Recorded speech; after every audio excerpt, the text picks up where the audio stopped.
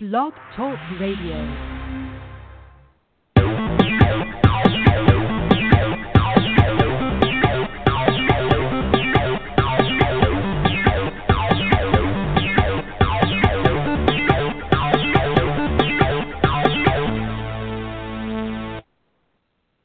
It's Saturday, October 1st, 2016, and you're tuned in to another edition of the Missy Show, where your premier source for fun and informative pet topics.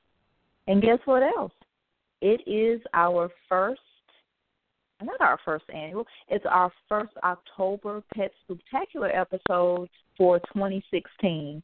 And as you've also noticed, we're on at the extra creepy time of 10 p.m. Guess it could have been creepier had we gone on midnight, but I'm kind of sleepy, so I don't think that was going to work out. So, yeah. So we're on at the special time of 10 p.m. I kind of wish I had some ghost special effects. That would be pretty cool right now. But since I don't, I'll spare you my crappy ghost impression. I'm your host, Jay, and not back with me yet is my lovely co-host, Dee. Just got off the phone with Dee about maybe 10 minutes ago. Up until then, I thought maybe she was still going to be able to do the show, but she's still caught up in a lot of her work stuff, and they're having some computer issues and stuff, so she's kind of, got a lot going on, and she's sort of stressed. She would much rather be here with us, but, she has to get that stuff straight. So I was hoping that by October coming, she'd have the worst of that behind her, but hopefully I think they are getting to the end of that. So not quite sure whether she will be joining us for tomorrow morning's episode, but I'll get into that a little more in just a second. So I hope you guys are ready to be a bit scared and weirded out, and just don't feel bad because I'll be weirded out with you. I'm going on the journey with you. I'm on here by myself. Luckily, I'm not the only one still up, so I think I'll be okay in that regard, at least for a while. Okay, tonight's topic is crop circles and animal mutations. Who's responsible? Not animal mutations. I'm thinking about probably last week's episode, animal mutilations, who's responsible. So please pull out your cozy blankets, cut off the lights, and break out some popcorn, and let me take you on a journey into the bizarre. Sorry, my spooky voice isn't that spooky, but hey, need a Vincent Price sound effect too. But before I do that, I have to make one small detour to the land of pet trivia and fall topics. Just wanted to remind everyone that I'll be back on the air in 12 hours for our special fall Missy Show episode. So be sure to join me for that one. That's going to be at 10 a.m. Now, keep in mind on this one, we're not going to be talking about animal topics. I mean, it's cool if animals come up, but this one's pretty much fall-related. So we're going to be talking about fall food, fall shopping, just all things fall, recipes, fruits, all that kind of good stuff. So I'm really hoping that Dee can join me tomorrow because I know she really wanted to do that one, and it was originally scheduled for last week. So that's going to be at 10 a.m. tomorrow, our special fall episode. Okay, so now that we have talked about that, I also want to give you the answer to yesterday's pet trivia question. And though this isn't creepy at all, it is slightly bizarre. It's a weird question. Okay, the question is, what animal pees on its hands so that it can wash its feet? So whatever this animal is, it pees on its hands, and then it uses that pee to wash its feet. And the answer is the capuchin monkey. Now, the source that I got the trivia question from, which was off of MSN, they had some other animal trivia questions. They didn't state why the capuchin monkey does this. So I was trying to find out what that reason might be. But all I could come up with on some of the sites I was seeing was that they basically kind of wash their whole bodies in pee, and they sort of use that to attract a mate. So I don't know if they just choose to start off with their feet first, and that's where they got that trivia question. But, yeah, pretty bizarre, but capuchin monkeys, they kind of bathe in their own pee, and so to speak, whatever, take a wash off in it. So, yeah, that was weird. If you like this wacky trivia question, you can always check out more on our blog page at she'sauthority.blogspot.com.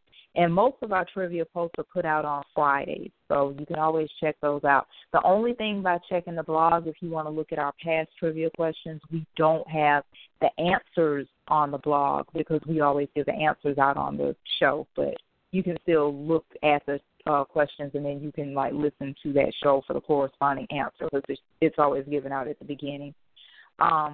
If you'd like to join in tonight's conversation, you can hit me up at 347-838-8313 or listen later in the archives at blogtalkradio.com/she'sauthority.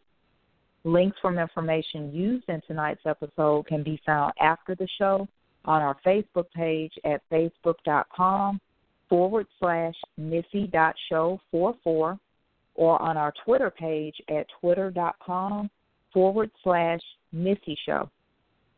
Okay, now on to crop circles and animal mutilations. Who's doing it? Who's behind it? And because we have two topics rolled into one, in case I don't get to talk about one of them as much in depth or both of them, what I'm thinking about doing is having a makeup episode either on the 28th or the 30th, since we already have a show topic scheduled for the 29th. On the 29th, the 29th show is already sort of like an anything goes sort of deal, but we're also going to be talking about the Mandela effect. So it would be possible that I guess I could put whichever topic I don't get to tonight, I could put that on to that one, but I may just devote just a separate episode. I'm thinking I'll just leave the 29th as is because it's any scary topic plus the Mandela effect. So I'm thinking I'll probably do a show on the 30th, just give you guys a pre-Halloween episode. So I'm going to kind of focus more on the animal mutilations on this. I do have time. I'll go ahead and get into the crop circles, but if I don't get into it, we'll just cover that on the show on the 30th. So we'll just do like a pre-Halloween thing, especially since we only have 3 October Pet Spooktacular episodes scheduled for this time around. Okay. So for those of you who don't know, let me just explain what animal mutilation is, which I think most of us can kind of decipher that just by, the way it sounds, because I think most people know what mutilation is. But let me just give you Wikipedia's definition. And sorry about it necessarily just being Wikipedia. I've looked at several different sources, but this one's just, easier. It's just clearer. Cattle mutilation, which is also known as bovine excision and unexplained livestock death, is the killing and mutilation of cattle under unusual, usually bloodless, and anomalous circumstances. Worldwide, sheep, horses, goats, pigs, rabbits, cats, dogs, bison, deer, and elk have been reported mutilated with similar bloodless excisions, often an eye, ear, jaw flesh, tongue, lymph nodes, genitals, and rectum are removed. So basically it doesn't just have to be cattle. I think that's the most famous one that you may hear about is like cattle and horses, but it can actually be any number of animals. One of the earliest documented cases of this was actually in 1606 in London, but a more modern and I won't say well-known, but I think this one was one that kind of, was a bit more on the map more so than that one. This was one in 1967, and it was the mutilation of Snippy. Well, actually the horse's name is Lady, but I think they were mistakenly calling her Snippy, and Snippy was actually her sire. But anyway, Agnes King and her son Harry found the dead body of their 3-year-old horse, Lady. Lady's head and neck had been skinned and defleshed, and the body displayed cuts that to King looked very precise. No blood was at the scene, according to Harry, and a strong medicinal odor was in the air. A subsequent investigation concluded there were no unearthly causes of the death. Early press coverage of the case misnamed Lady as Snippy. Snippy was Lady's sire and belonged to Nellie's husband, Burl Lewis. So that was kind of one of the earlier cases that I guess is documented that more people, may know of more so than the 1606 bill back in London. I wanted to share with you guys some of the characteristics, some of the hallmarks of these mutilations. In most cases, the mutilation wounds appear to be clean and carried out surgically. Mutilated animals are usually, though not always, reported to have been drained of blood and have no sign of blood in the immediate area or around their wounds. So that's really weird, because for the people out there who feel like it is some type of predator that got them, just some other type of animal, you would just think that if this was caused by some other animal's teeth or something, there's going to be blood. There's going to be blood splattered. There's going to be blood in the dirt surrounding the victim animal of this, but it's like they're just bloodless and there's no blood around them, no blood on them or anything, and a lot of times no blood in their body. George E. Onett, a doctor of veterinary microbiology and cattle mutilation investigator, claims that mutilated cattle are avoided by large scavengers such as coyotes, wolves, foxes, dogs, skunks, badgers, and bobcats for several days after its death. Similarly, domestic animals are also reported to be visibly agitated and fearful of the carcass. Now, that's interesting, too, that you would have this dead animal just sort of lying out there, and these scavenger animals that would normally just sort of, get on the deceased animal and just start eating it or whatever, they are typically avoiding it. Like there's something about that carcass that either they're afraid of or they just want no part of it. So these coyotes and wolves, they're just not having anything to do with that. So that's kind of interesting. And here's some percentages as far as what's kind of taken from the animals. Mutilation of the eye occurs in 59% of cases. Mutilation of the tongue in 42% of cases.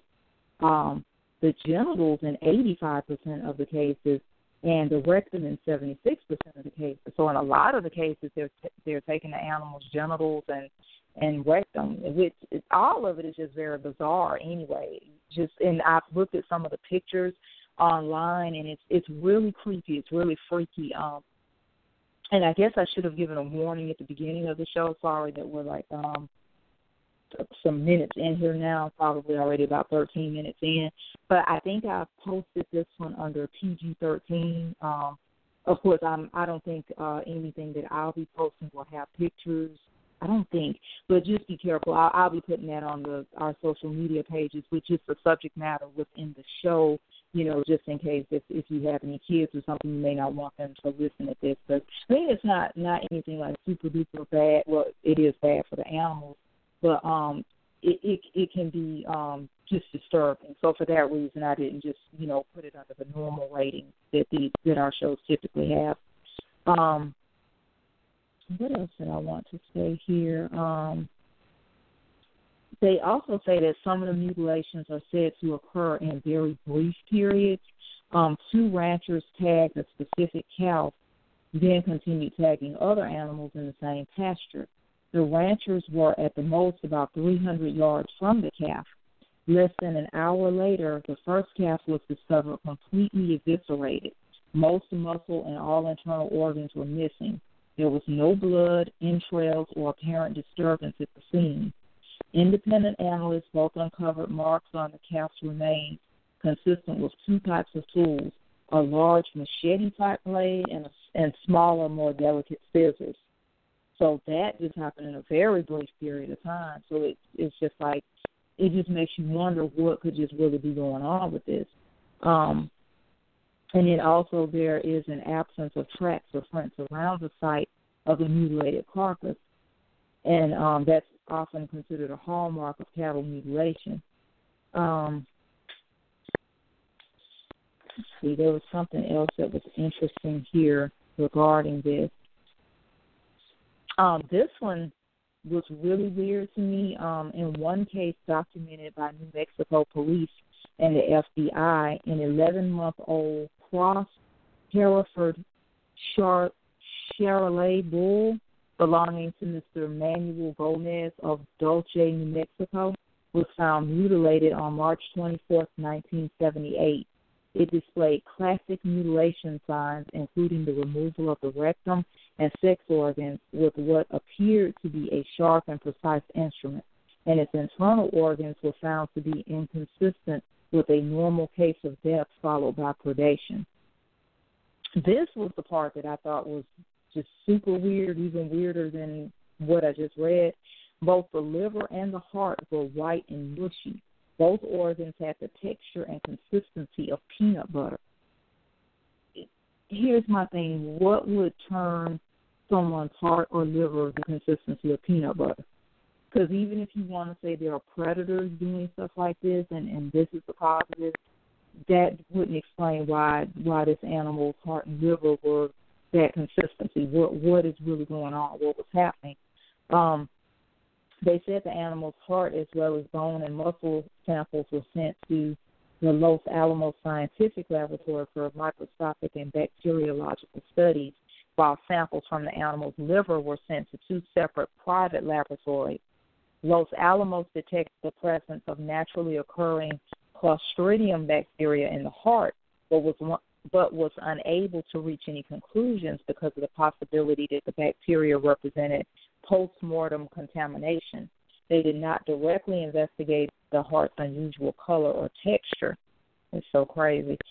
Samples from the animal's liver were found to be completely devoid of copper and to contain 4 times the normal levels of zinc, potassium, and phosphorus. The scientists performing the analysis were unable to explain these anomalies. And then blood samples taken at the scene were reported to be light pink in color and did not clot after several days. So now with this one, maybe there was some blood at the scene based on what they're saying, while the animal's hide was found to be unusually brittle for a fresh death. The animal was estimated to have been dead for 5 hours, and the flesh underneath was found to be discolored. So that's just really strange for them to try to come up with just a normal reason, which the government got involved in, and they started kind of conducting their own investigation. They got the FBI involved in it because I think so many people were being concerned about this. But they basically, I think the final report of that was like 297 pages long, and they said it cost approximately $45,000. And it concluded that mutilations were predominantly the result of natural predation, meaning just natural predators, got a hold of the animal. But that some contained anomalies that could not be accounted for by conventional wisdom. I'm going to go over here to some of the causes that they are saying causes the mutilation.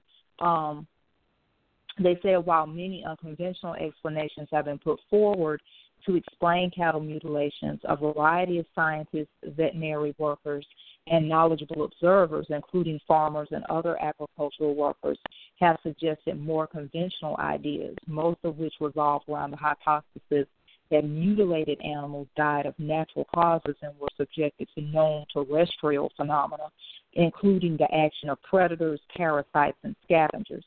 Okay, this is kind of the part where my BS meter went up as I was reading this, but I'll see what you guys think. It's up to your own personal interpretation. But here's how they explain missing or mutilated mouth, lips, anus, and genitalia. They said it could have been the contraction of missing or damaged areas due to dehydration. Then they also said the actions of small scavengers and burrowing parasites seeking to enter or consume the body in areas where skin is at its thinnest. Okay, now here's their explanation for missing mutilated eyes and soft internal organs. The action of carrion feeding insects such as blowflies and opportunistic or carrion birds such as vultures, which are known to direct themselves toward an animal's eyes and to enter the body through the openings of the mouth and anus in order to feed on soft internal organs. And I could maybe buy that vultures or buzzards or something might pick the eyes out, but still that's not explaining heart and liver, like the consistency of peanut butter. It's not explaining those precise incisions and things like that. But they even have an explanation for that. They said that surgical incisions in the skin, now they're explained as, tears in the skin created when it is stretched by postmortem bloat and or dehydration causes the animal's hide to shrink and split, often in linear cuts. Incisions caused by scavengers or predators, possibly exacerbated by the above. So that's their explanation as to how the precise-looking cuts get there. Now, the absence of blood, they even have an explanation for that. They said that blood pooling in the lowest points of the body where it will break down into its basic organic components. They also said blood that is external to the body or in the area of the wound being consumed by insects or reduced by solar desiccation. I don't know. My BS meter just went up. The minute I started reading their explanations, it just, and I'm not trying to jump over to the extreme opposite where I'm saying that I believe aliens are doing it. I try to keep an open mind, so I don't exactly know what's going on. But to just say that, it was just a predator, or it was just this, or it's just the bloating of the body after they died, or whatever. I just don't. It's just too much of that going on, and I don't think that all of that is can just be explained away by natural causes. My BS meter goes up strong on that. Now, they did say that they did experiments to compare the different reactions of surgically cut hide and flesh and predated hide and flesh to natural exposure. They demonstrated pronounced differences between surgical cut and non-surgical cuts over time. Let's see. Then, of course, now, here's the thing, and I understand that some of this does fall under the category of animal cruelty, because you do have sociopaths and psychopaths out there who like to torture animals. So some of this could be due to that. But I'm thinking that the average person, because I was reading that even for somebody who's a doctor, a lot of times some of these incisions, they're just so precise looking that someone who's been practicing medicine for a long time couldn't necessarily properly, pull these off and just make them look the way they do. So I'm just thinking that even if you have a sociopath or something, yes, they can cut up animals and do all this and that, but just to think that they're just going to have surgical precision, just a lay person, I just don't buy that, But yes, of course, you do have you have the incident of just deviant people who are just, they just go around and they want to abuse animals or mistreat animals. So, of course, that could be some of it. But these situations also, like we're just finding animals and it's like all the skin has been completely removed from the skull and technically the animal hasn't even been dead all that long. And it's just like almost like the skin was never there. I don't know if I just buy that I do know insects come around and this and that and they can begin eating away, but I don't know if they would just clean it as clean as a whistle like that. There are just some things that just don't hold up for me in their explanations. Another big thing was cults. They were talking about back here in like the 80s, there was, in probably like the mid to late 70s, there was this big craze where people were freaking out because they were thinking that there were these cult members going around and they were the ones doing it. They felt like the apparent absence of blood at mutilation sites might indicate cult members harvest the blood. I'm still thinking that if you've got human beings doing this, even if there was a way that they could harvest the blood, they're going to drop some blood. So for these sites to usually just be bloodless and there aren't even drops of blood near or around the animal or in the dirt, I'm kind of thinking, no, once again, that's just not just a normal occurrence or just something that a human being does. It almost does sound like something extra-dimensional, whether you believe in aliens or just something from another dimension. Either way, and like they're doing some type of experimentation on the animals, because someone theory out there that it's like because they're getting the digestive parts of the animal and the reproductive parts, it's like they're actually trying to, they wanted to see how the animals were affected. I guess, by the things in their environment, with the things that they took into their body and with their reproductive system and things like that. So that's why they were taking those certain parts like that. Also, they were saying as far as the cults that organs have been removed from the cattle for use in rituals. So that's why certain organs might be gone. Also, they were saying that unborn calves have been harvested from mutilated cattle. So people were kind of like freaking out with this in the 70s and 80s, and you had some people kind of put out some books about it regarding cults and things like that. And once again, that could also be part of it, because some people were seeing some people in shrouded hoods, shrouded in black and this and that near one of the sites where the animals were mutilated. So, you know, here I'm not here to say that some of it wasn't cult, some of it wasn't, you know, just psycho people out there doing things like that, just wanting to torture animals. But that does not account for just a lot of the weirdness and things going on, because if it's a human being doing it, you know, you would think there would be blood spilled. You know, even if you're an expert killer, I'm not saying, unfortunately, we live in a world where that is a possibility if you're a sociopath or something like that. But I think still it would be hard for you to not spill any blood or have any blood be around the area. So that's why it's just the explanations that the government was coming up with. I don't just totally buy that. And then, of course, you have people who feel like that it's the government themselves who are doing it, like they're doing some type of military or government experiments on the animals themselves. And there were sightings of black helicopters at times in certain areas. So you just have a lot of speculation out there. There's a lot of interesting information out there about animal mutilation. Like I said, as far as the pictures, it can be kind of gruesome. So if you don't have a strong stomach, you might not want to look at those pictures. You know, just be careful about your image search. But I mean, if you want to know more about it, it's really fascinating. And like I said, I'm not saying that I'm a proponent of aliens.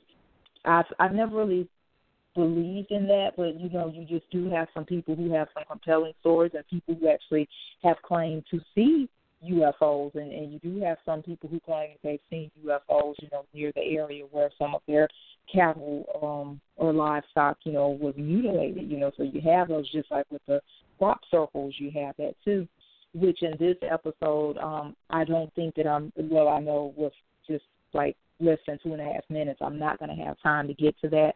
But like I said, I will probably just push that one to a makeup episode, probably the night before Halloween or the day before Halloween, that Sunday. We'll just do that episode, and Dee should be back on there with me. And on that one, we'll discuss the crop circles, but we'll also talk about any other scary topic that we want to discuss.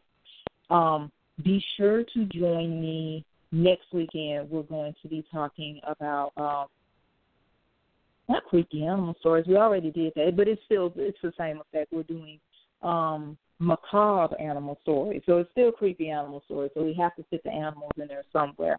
So that's next week's episode. For right now, we are still scheduled to go on at 5 p.m. at our normal time. Could push that to 10. It does make it a little more creepy to have it at nighttime. But right now it's settled for 5 p.m. And then after that one, we will take a hiatus, and we won't be back until October 29th. And that's the one that will be any scary topic. Plus, we'll also be discussing the Mandela effect. That's really, really fascinating. That one, the Mandela effect, has nothing to do with animals, but this is it's just fascinating. I won't give that away. And on the 30th, probably that Sunday, or I might do it that Friday on the 29th, we may actually, you know, do this one with the props. So, well, we will do it either way, but I'll let you guys know whether it'll be the 28th is what I meant to say, the 28th or the 30th. I'll do it either that Friday before the one on the 29th, or I'll do it probably the day before Halloween. So we'll have a makeup episode, and hopefully next week Dee will be back with us. But I wanted to thank you guys for tuning in to our first October Pet Spooktacular episode for 2016, and I hope you enjoy the rest of your weekend. And join me tomorrow in less than 12 hours. We'll be discussing fall topics. Have a great night, guys. Bye.